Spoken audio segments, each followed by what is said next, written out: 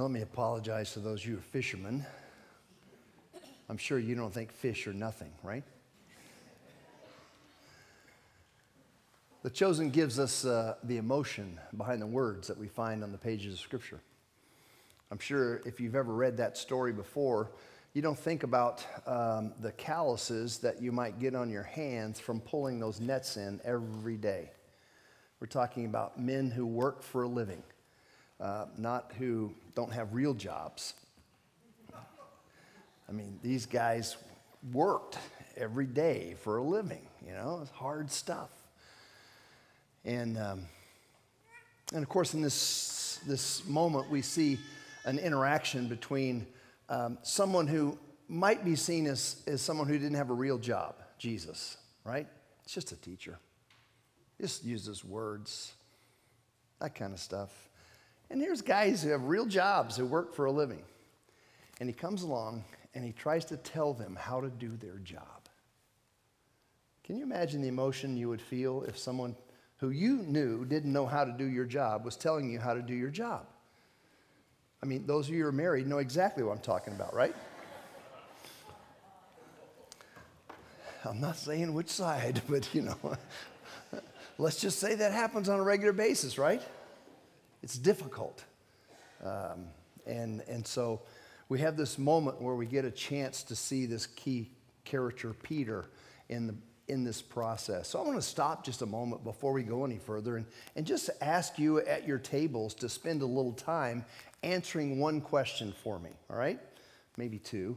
But what is it that you were most attracted to in Peter? What is it you were most attracted to in Peter in this scene here? What energy inside you was touched, or maybe there's something about him that you didn't like, but what is it that you reacted or responded to in this, and why? So just take a few moments around the table, and for those of you online, if you want to just jump into the chat and do the same thing, just drop into the chat what is it you were most attracted to about Peter here in this process, and you guys can have a little online chat while we go around the table. So go ahead. And if you don't know people at your table, you might get to know them just briefly first.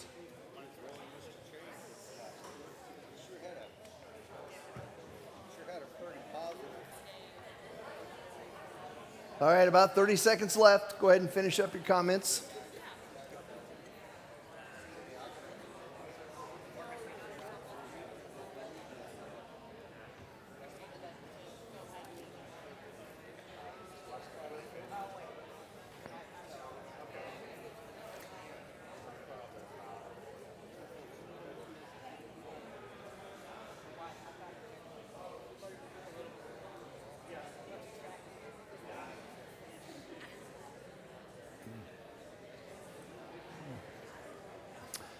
All right, let's, those of you who are brave enough to jump up and speak, what is it that attracted you most to Peter? Someone, just honesty. All right, he was pretty honest. You could see right through him, right? If he had doubt, he had doubt. You could see it. If he had, we'll see in a few moments, he had courage, you could see it. All right, someone else. He didn't feel worthy. All right? I can identify with that. Over here? Oh, yeah. Yeah. Yeah, it's like, if it had been me in the boat, that scene would have been R-rated. All right? Someone said something over here? Acceptance. All right? Anyone else? He had friends that came running when he needed help. He did, didn't he? Yeah. He screamed for help. Yeah, he was a leader in that group. You could kind of tell, couldn't you? Because if you're familiar with the Bible at all, you might just pick up on some of the small nuances of things, like James and John were the other people, and their father, they were the sons of Zebedee. And Zeb was in the boat, right? And he told Zeb, bring it around, Zeb. So here's Peter ordering an old man like myself around, you know. He was in charge in that regard. And he had this moment in his life where Jesus demonstrated himself to be something other than from this world. And that's the interesting thing about Jesus is even when we have a production company like The Chosen who put this story on film, the beauty of it is that they didn't shrink from the supernatural nature of who Jesus is. Jesus performed miracles. He did things that we think cannot be done. So in this moment, we all know that generally there are fish in a pond or a lake or a sea or something, right? I mean, there's got to be some there, you would hope. I mean, I've been places where, actually, I'm not a fisherman, I'm a catcherman.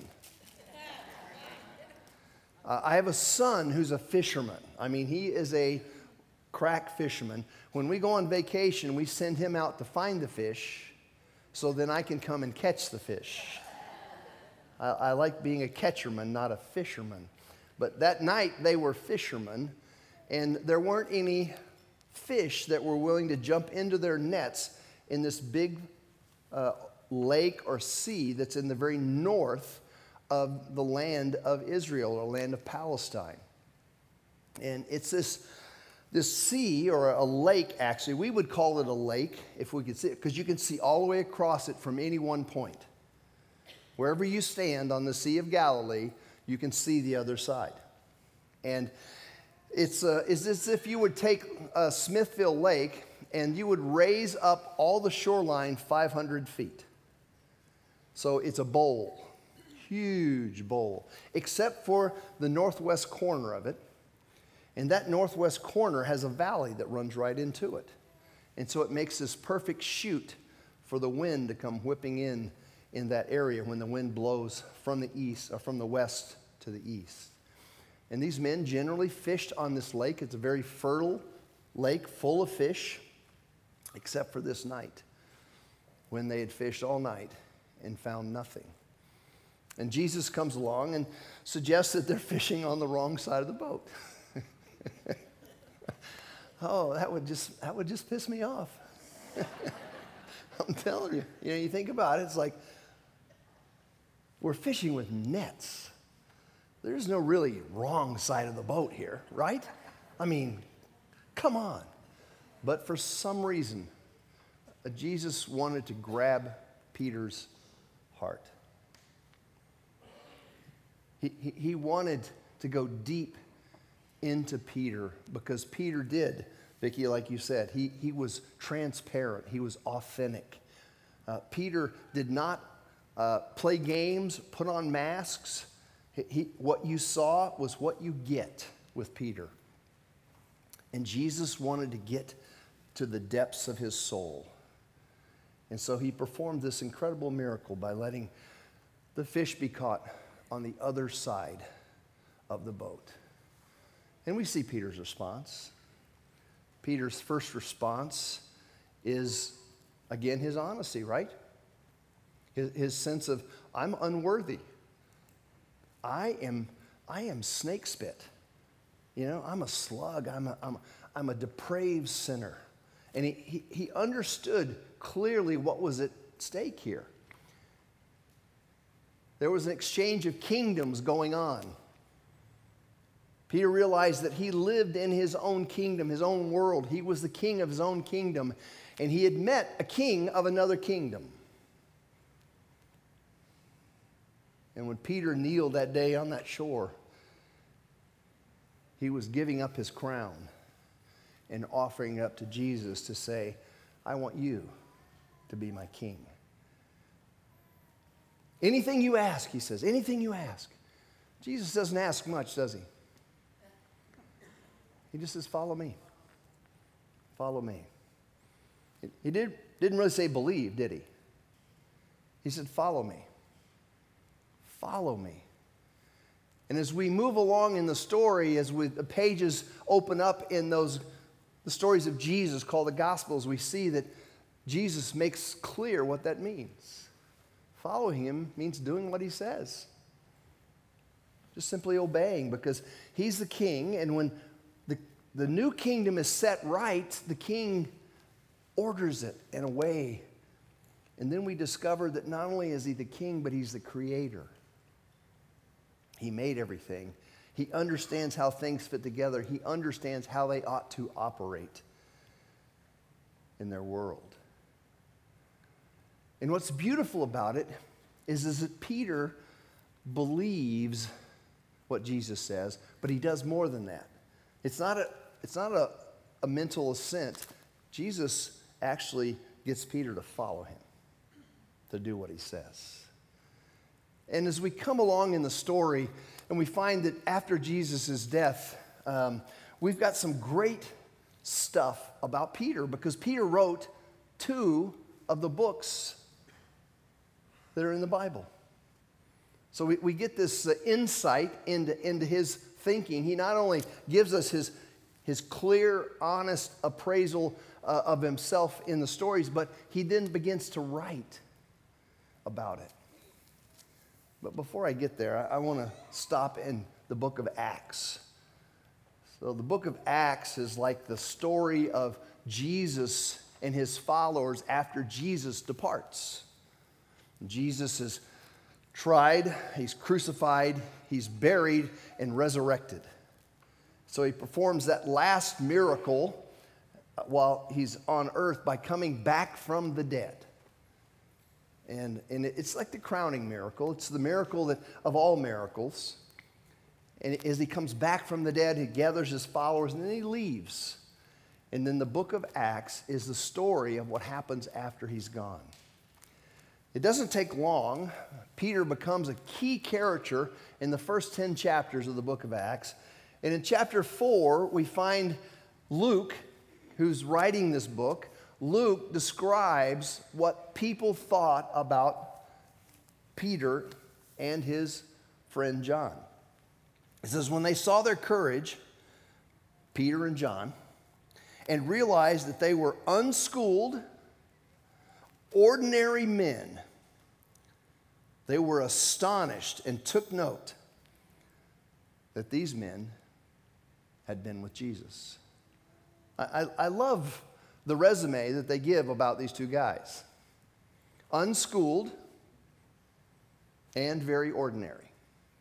Now that's who Jesus called to follow him.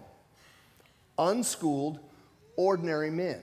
And so when Peter thought himself unworthy, he was thinking at one level, but Tony, I think God was thinking, or Jesus was thinking at a whole nother level. They were ordinary people, and that's exactly the kind of clay that Jesus wanted to be able to work with. You know, I think in any moment in our lives, when we come to a spiritual experience of any sort, there's kind of 2 stories that we have to deal with. Let's take a look at this, and I'm not very good at art, so I stole this off the internet. Diana, if you could put that picture up there. There we go. All right. So there's kind of 2 stories that we live life at, and sometimes people live life actually in a basement story, if we could put it. They never even engage in a spiritual journey, never even think it's a possibility, and so they never get here. But when all of a sudden spiritual things arise, we can actually get stuck, because this first level, this lower room identity, is a place where there's some things going on that we're attracted to. Show the next slide, Diana. I think what we would see, and even we could apply this to Peter and his friends, his brother Andrew, James and John, that lower identity. They maybe were connected to Jesus in a place. They were in the Sea of Galilee, and Jesus spent most of his ministry around that area. Oftentimes, when you begin to read the Bible, you know, they're just little things that you don't pay attention to at his geography. Jesus spent over 60% of his time in the north of Israel around that Sea of Galilee. And so that's where he was. And so maybe it was because he was around them. They were obviously connected to his personality. He seemed like kind of a cool guy. Quirky, but cool. Great facial expressions, right? Maybe his program, like his teaching, we cut out of that piece there. Jesus told a story, and he was constantly telling stories to people as spiritual truth. And people were gravitated by that. And so thousands of people at one point were following Jesus, or maybe just the people around him. They were interested in the people. It happens true for you and I in a Western context. When we come to a spiritual journey, oftentimes in the Western world, we think about starting our spiritual journey in a box like this, on a corner someplace with a building that has the label church put up on it. It's a bad use of the term and not a biblical use of the term, because the church is not a building. The people that maybe gather there can be the church, but not the building itself. But oftentimes, you and I are related to the place. Maybe this place is close to where you live, easy to get to. Or maybe you like the personality. I mean, you like it when, Justin or Sean or Dan's up here. You just have to put up for me so seldom, okay? But you like the personality that exists. You like the music up here. When Ann Lynn belts that song out, and maybe you're waiting for that week when we get the guy on the guitar up there going, and you think, wow, I love that, Or the programs. Maybe it's the kids program. Maybe it's the FPU or anything else that happens here, groups and that kind of stuff. You're attracted to that. Or you just someone, coffee. Okay, coffee. All right, there we go. We'll put coffee up there. You get that, Pat? Coffee. Attracted to that coffee. Kansas City Blend Roastery. That's right. So, or the people, the nice smiles behind the coffee shop there, and the ladies that fix that up, or any other, the people that have a friend brought you and that kind of stuff. So we get attracted, but that's a lower level type attraction. That is like there's a ceiling to that identity. And Peter busted through that identity. Jesus said something to him right at the very end of that clip when he said, Peter, I've got some really great things for you. I've got another dream for you. And oftentimes in our own spiritual journey, we don't get that dream. We think that we're ordinary people. And we even think of ourselves spiritually as unschooled. I don't know much about the Bible. I haven't ever been to any formal training of any sort. I don't have any letters behind my name, and so God couldn't use me. And yet, when we look at Acts chapter 4, we find that they were uneducated. They were ordinary men that God was using to teach the most educated religious leaders of the day amongst the Jews. You see, Peter, James, and John, and Andrew, and all the followers of Jesus actually found that upper room identity. They actually climbed those stairs into a level to discover God's purpose for them. As a child of God, Peter goes on to say some really amazing things. He writes 2 books, in the Bible. And so 1 Peter and 2 Peter, not hard to figure out, right? And so right at the beginning of the second book, he writes this. Now, this is written, you can't divorce yourself from Acts 4:13. These guys are talking about, they are unschooled, ordinary men. This unschooled, ordinary man says this about Jesus' followers, about people who have accepted Jesus' opportunity to become the children of God. In John 1:12, remember Jesus says, trust in me, and I will make you children of God. Peter says this about God's children. He says, his divine power, speaking of God, has given us everything we need for a godly life through our knowledge of him who's called us by his own glory and goodness. Through these, he's given us very great and precious promises, so that through them we may participate in the divine nature, having escaped from the corruption in the world caused by evil desires. Now, that's a mouthful. I mean, it's like, whew, you know? It just seems like, wow, what did he just say? And he's basically saying that God's children possess everything they need to get to that unique call of God and to be that unschooled, ordinary person making an extraordinary impact where you live, learn, work, or play. That's what he's saying, is that God has called you. God has a unique call on your life, just like he had on Peter's life. He wants to use you. He wants people to look at you and say, wow, she's an unschooled, ordinary person who's been with Jesus. That's the key phrase. Who's been with Jesus. Who's begun to hear from God. Begin to take what God says to heart and let it act itself out in our world. Begin to exchange the crown of my life, my kingdom, for Jesus' kingdom. And say, I have a new king now. I have a new calling. And I have a new purpose. I want to get to that vision that God has for me. Peter found that. And we get a chance to see that in his life. We get a chance to look up close and personal in Peter's life to see what happens when an unschooled, ordinary guy decides to bow his knee and take off his crown and put on a new crown or accept a new king in his life and move in a different direction. But it wasn't always that easy.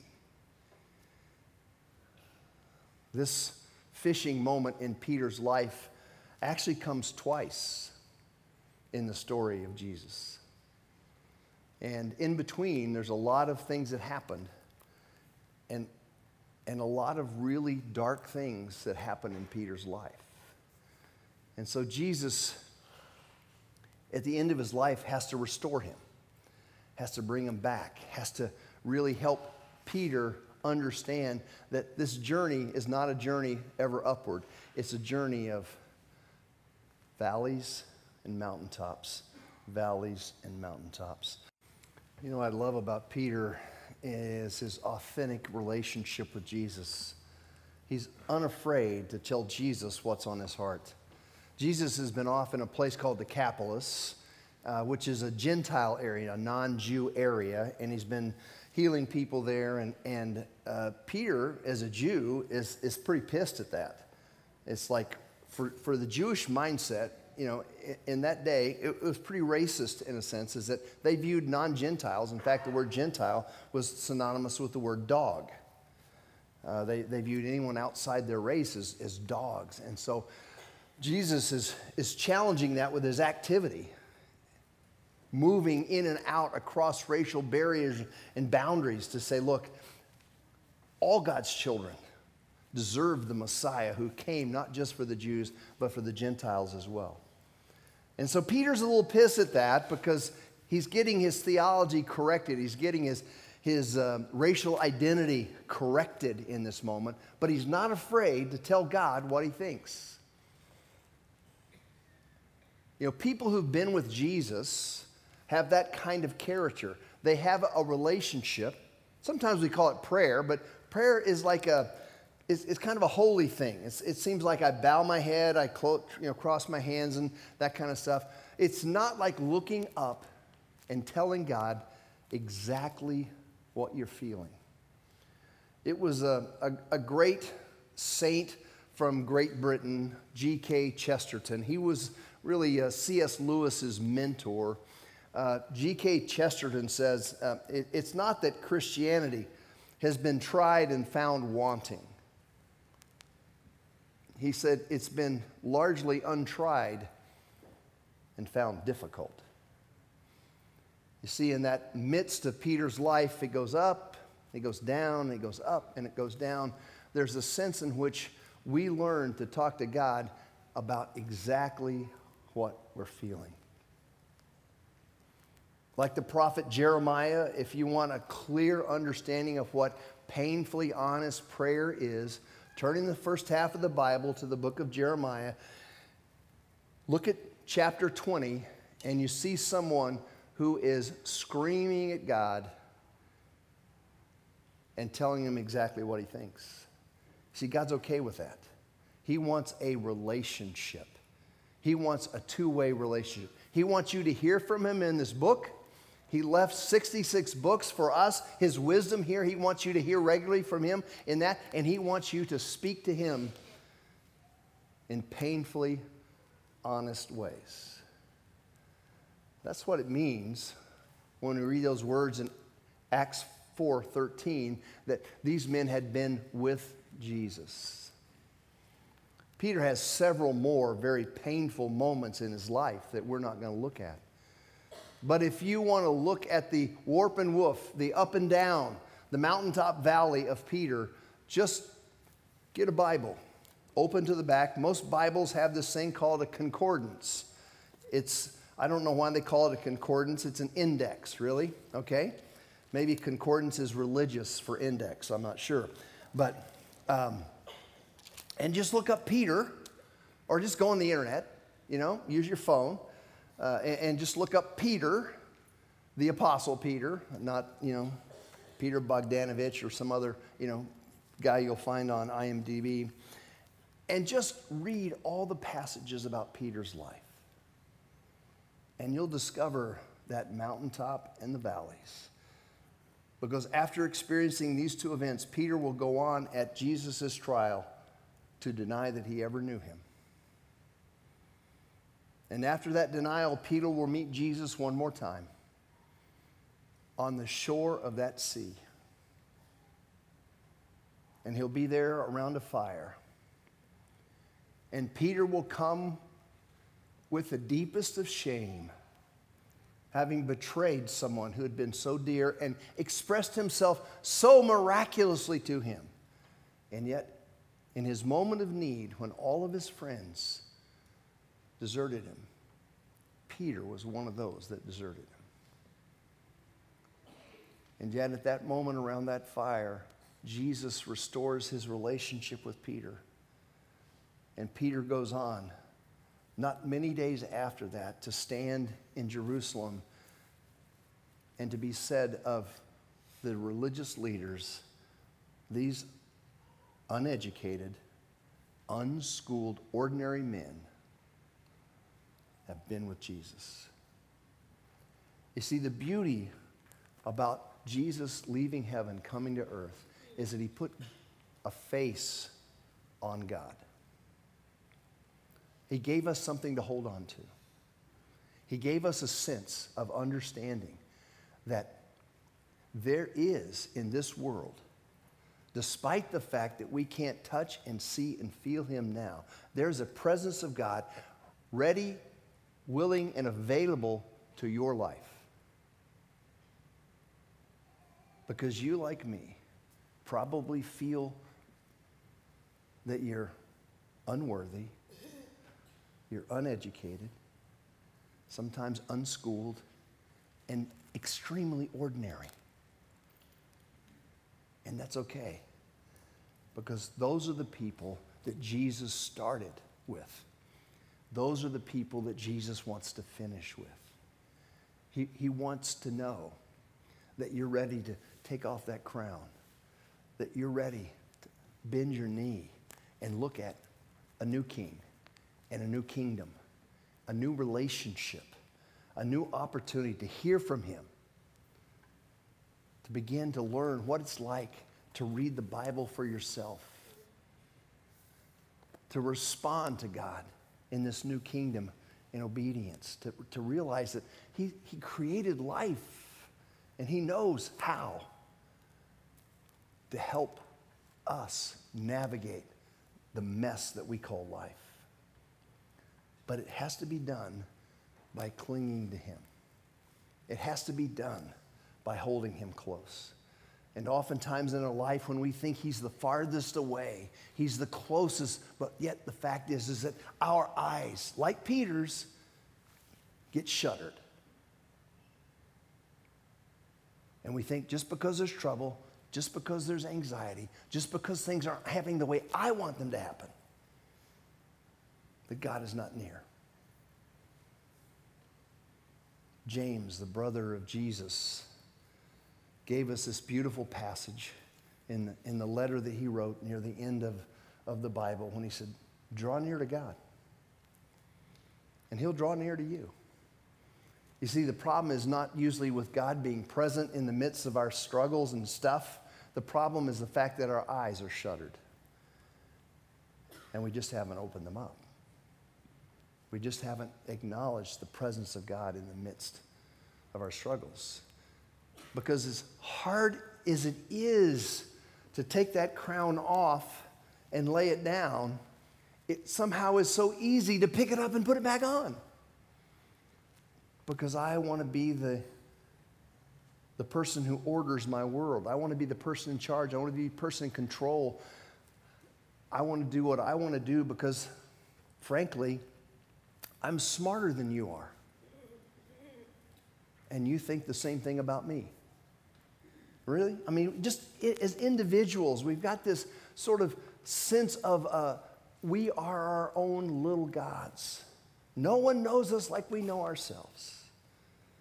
And there's a creator God who left heaven, came to earth, who knows us better than we will ever know ourselves, and wants us to keep that crown on the ground, to keep that knee bowed,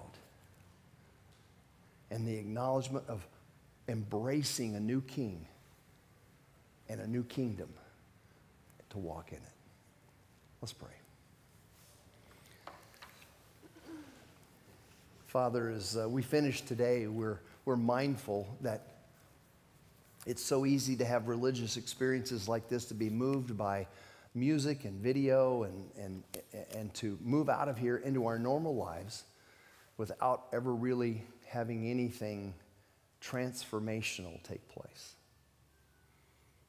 And so this morning, as we finish with the life of Peter, we just ask that you would push deep into us a sense of what it is you want us to get from Peter. Father, he took his crown off. He put it back on several times, but ultimately he left that crown on the ground. And so as we think about Peter, Father, we want to learn from him. We want to take that crown. We want to put it on the ground. We want to grab a hold of you and acknowledge you as our King, as our Savior, as our guide, as our counselor, as our friend, as our teacher, as our encourager, as our strength. So, Father, there's some of us this morning that need to start that journey. We need to pick up a Bible and we need to figure out how to read it. There's some of us that are in the middle of that where we have taken that crown off many times, but we've put it back on. And we're right now struggling, and we need to take it off one more time. And there are others of us, Father, that just want to rejoice because we know what it's like to keep that crown on the ground and to hold on to you. We know the stupidity of picking it up again and putting it back on. And we're just thankful that you have, in this season of life, given us that opportunity to experience the joy that comes with following you. Father, thank you for Jesus. We pray in his name. Amen.